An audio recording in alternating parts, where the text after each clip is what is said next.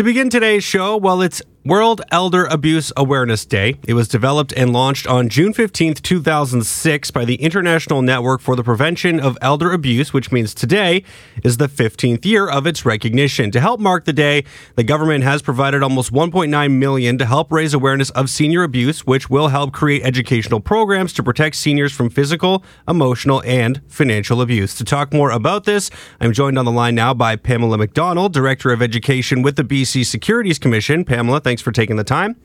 My pleasure. And I'm also joined by Isabel McKenzie, BC Senior Advocate. Thanks for doing this, Isabel. Appreciate it. My pleasure, Jeff. All right, Isabel, I will start with you. We've talked about this in the past, but just how prevalent are instances of senior abuse and how challenging is it to track those events here in British Columbia? Well, it is very challenging to track them, Jeff. As you know, we report from various sources what we think are reported cases of abuse each year, and we know by the numbers we're reporting that we're not capturing it all.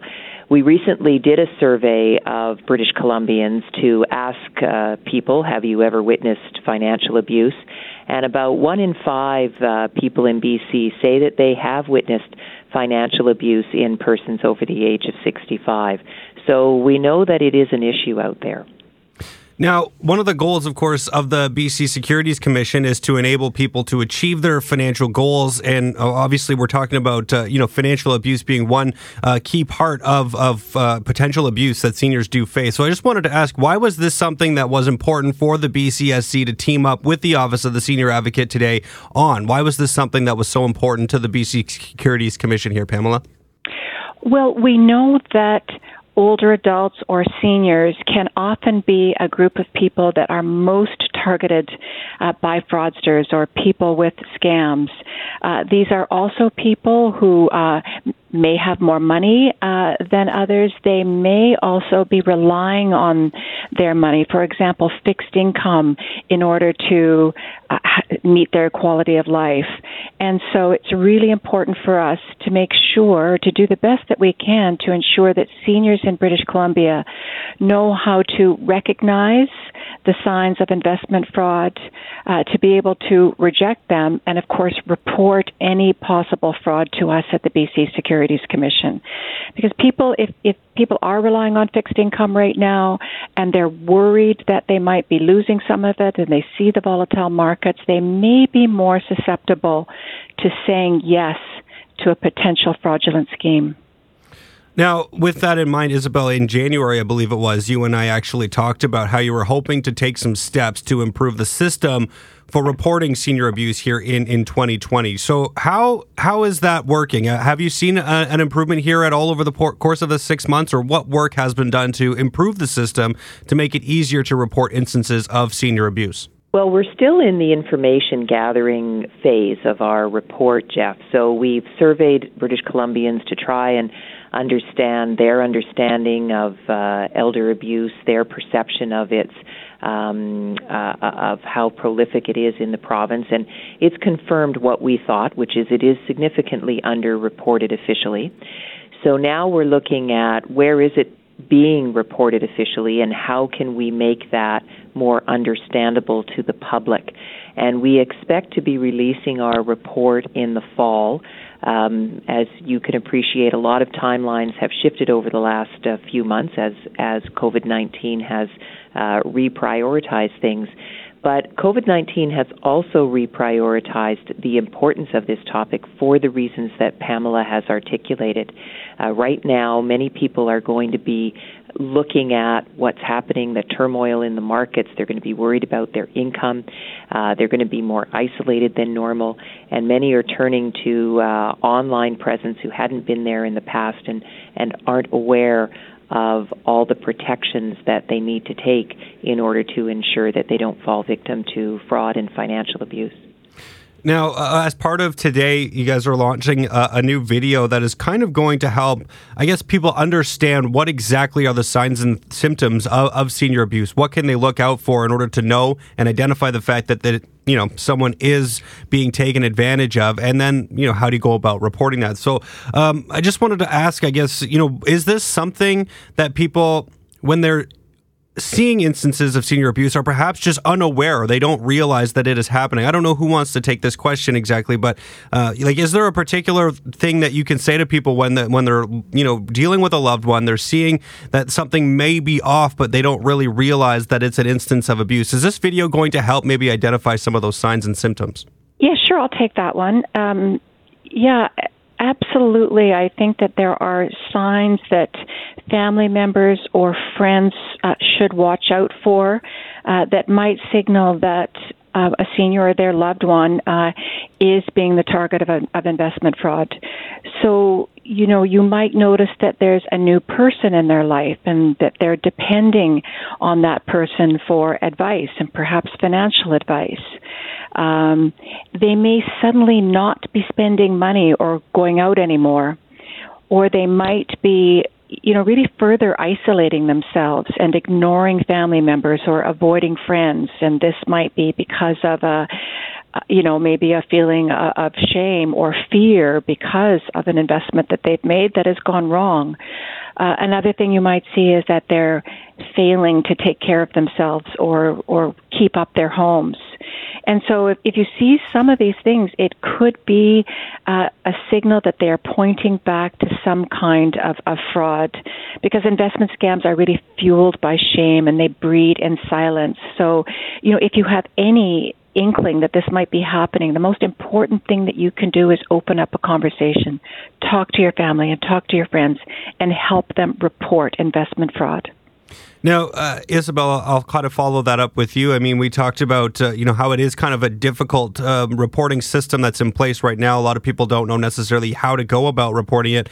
What do you think is also another problem, is the fact that maybe people are, as Pamela was mentioning, almost ashamed that, they were taken advantage of and don't want to go about reporting it? Is that also a significant part of this problem? It is, and I think that the other big part of the problem is that of the people who witness financial abuse, 3/4 of them say it was a family member. And this is what is very, very difficult to deal with, Jeff, which is the dependence that some seniors have on their family members and the unfortunate reality that some family members take advantage of that. And it's things like, a son or a daughter or a grandchild moves into the house, and suddenly you start seeing signs that the title to the house is turned over to either the child or the grandchild. The senior starts paying for a number of things on behalf of their loved one, and it can spiral out of control. Sometimes it is outright fraud and abuse and the kind of situations that Pamela is talking about. Sometimes it's based on a sense of entitlement, and that it doesn't really start out with the worst of intentions, but it can quickly spiral out of control, and that's what's very difficult to deal with. Mostly, it's difficult when the financial abuser is somebody who is also supporting that senior to live independently in the community. So would you say it would be more important than if say someone was maybe thinking, man, I might be taken advantage of, but I don't want to get someone in trouble, or, they're just kind of concerned about what the potential repercussions would be if maybe they think I might be taken advantage of, but I don't want to report it because I'm not really sure if this qualifies as abuse. Would you rather hear someone say, I'm not really sure if this would qualify as abuse, but I'm going to report it anyway? I mean, would you want to hear those kinds of stories? Because I would think it would, or do you go about like finding out, almost investigating each report individually when you get one to say, this is in fact abuse and you shouldn't be accepting this as at face value? I mean, how do you go about doing that? Is this something you want to hear people basically speak out more about, even if they think it's kind of on the edge of what abuse might qualify as? I think so, Jeff, and I think what we have to do is destigmatize it. So if we're able to get to a point where, if in doubt, report, and then if you're the family member who gets a call that somebody's concerned that there might be abuse going on in your mom or dad's life, that you actually welcome that. that rather than be defensive and say, well, what are you saying, that the reaction is that you're reassured to know that the system is out there making sure that not just your mom or dad is safe, but everybody's mom and dad are safe. And if that means they have to ask you a few questions, if there's no abuse happening, you have nothing to worry about. And I think that if we look at, where do we need to go in order to address this, we need to get to a point where people are comfortable reporting it. And if it's happening appropriately, we will see cases reported where there isn't abuse. And we're going to have to say, that's okay, we'll investigate, and no harm, no foul. There's nothing happening here. But the system is there to reassure everybody. Now, Pamela, if there was... And I would just follow up on what Isabel says there, Jeff. We want people to understand or recognize the warning signs of investment fraud, to, of course, reject them and say no, but report them to us and report anything that they even suspect might be a scam or potential investment fraud. As Isabel said, it might turn out to be nothing, but it might turn out to be something. And the sooner we get information about these potential scams, the sooner that we can take action on it and perhaps investigate and, track down these scam artists. Yeah, and Pamela, I just wanted to follow up there on that specifically, just talking about the better use of reporting. If you were to have a better database and have a better sense of really what the situation looks like in this province, I kind of have a good idea of how that would really help the BC Senior Advocate's Office, but how would that help with BCSC here? How would you guys be able to do more with better data? Well, information is key. It's extremely important, and the more information you have about potential scams, the more you can do to reach out and stop them and bring the fraudsters to task. And again, if people are losing money, the more information we have, the sooner we get that information, the sooner that we might be able to get money back to investors, and that's the key. But there's, as we talked about earlier, so often a stigma about talking about, if you've made a bad investment, about talking about it with your family and certainly talking about it with a regulator. But yes, the more data you have, the more information you have to tackle potential fraud. Now, we're talking about this issue here today on World Elder Abuse Awareness Day. Of course, always good to have these days, these occasions to be able to raise awareness, to raise the profile of whatever we're talking about. And today, of course, it is elder abuse, something that there is some stigma behind, something that people don't necessarily want to talk about or are afraid to talk about because they don't want to be embarrassed. But what else can we do? I mean, why is this something that needs to be talked about here today, but also more frequently on a more annual timeline, right? We need to talk about this more, I think, throughout the year to make sure that we break down that stigma. So what's happening here today, I guess, across the province in order to recognize today? You don't have to get into specifics. I know there's events happening all over the province, but what else, besides doing interviews like this, is happening today to raise awareness, to raise the profile of elder abuse and the fact that it is, of course, happening? And what else can we do throughout the course of the year? I don't know who wants to take this. I'll start with you, Isabel. Well, as you have pointed out, there across the province, not so much events. In the last year, there were events. There's a lot of zooming about in terms of activity out there around raising awareness. So it is people like the Seniors Abuse and Information Line. It is people like Seniors First BC, the Community Response Networks, certainly the designated agency, the public guardian and trustee, the BC Securities Commission, our office. We are all trying to use the focus of the World Elder Abuse Day as a way of not just raising the awareness today and this week, but sustaining it. And because the more we make people aware of it, the more people will be have their eyes and ears open to see and hear what's going on out there. And if we can get people reporting to us, then we can start to deal with reducing the amount of elder abuse that we're seeing out there and investment fraud, as Pamela has been talking about. Perfect. And do you have anything to add, Pamela?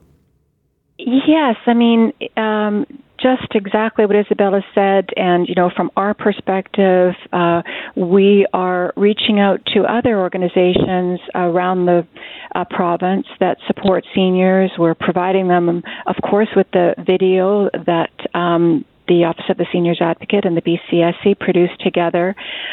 We are out on social media throughout the course of this week, and for the rest is drawing awareness to the issue. We developed a hashtag, and so we've provided, tweets to these organizations. And so what we're trying to do is just provide a lot of people with a lot of information that they can share publicly, and that in itself will, we hope, have some organic interest and increase in awareness of, such an important issue. And particularly, during a time right now when people, elders can be more isolated than they typically are. And so it's just more important than ever right now that we do what we can to protect our seniors from financial abuse.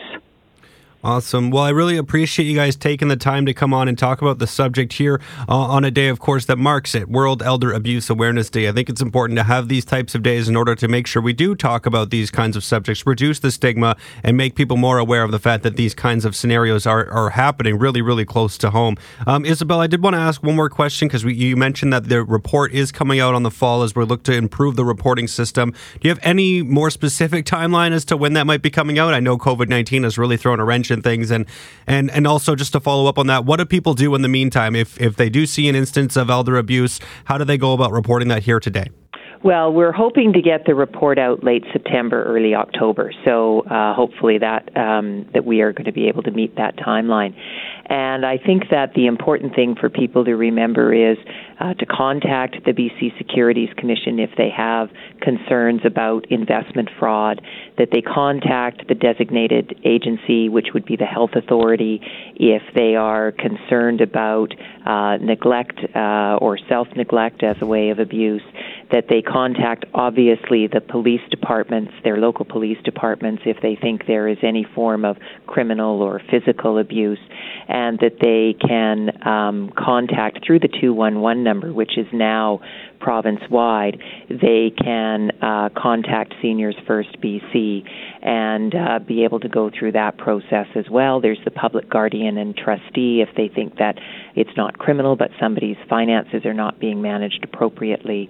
So I think, what we're working on is a more single point of contact that we can refer people to, and we hope that will be one of the things coming out of our report in the fall. But for now, those are the numbers that they need to think about. Perfect. Definitely good information to have in the meantime. And then, of course, we'll hopefully be able to make things easier here later on here in 2020. But thank you guys so much for doing this. Really appreciate it, Isabel. Really appreciate you taking the time, Pamela. Thank you guys so much for coming on. And hopefully we can chat again in the future.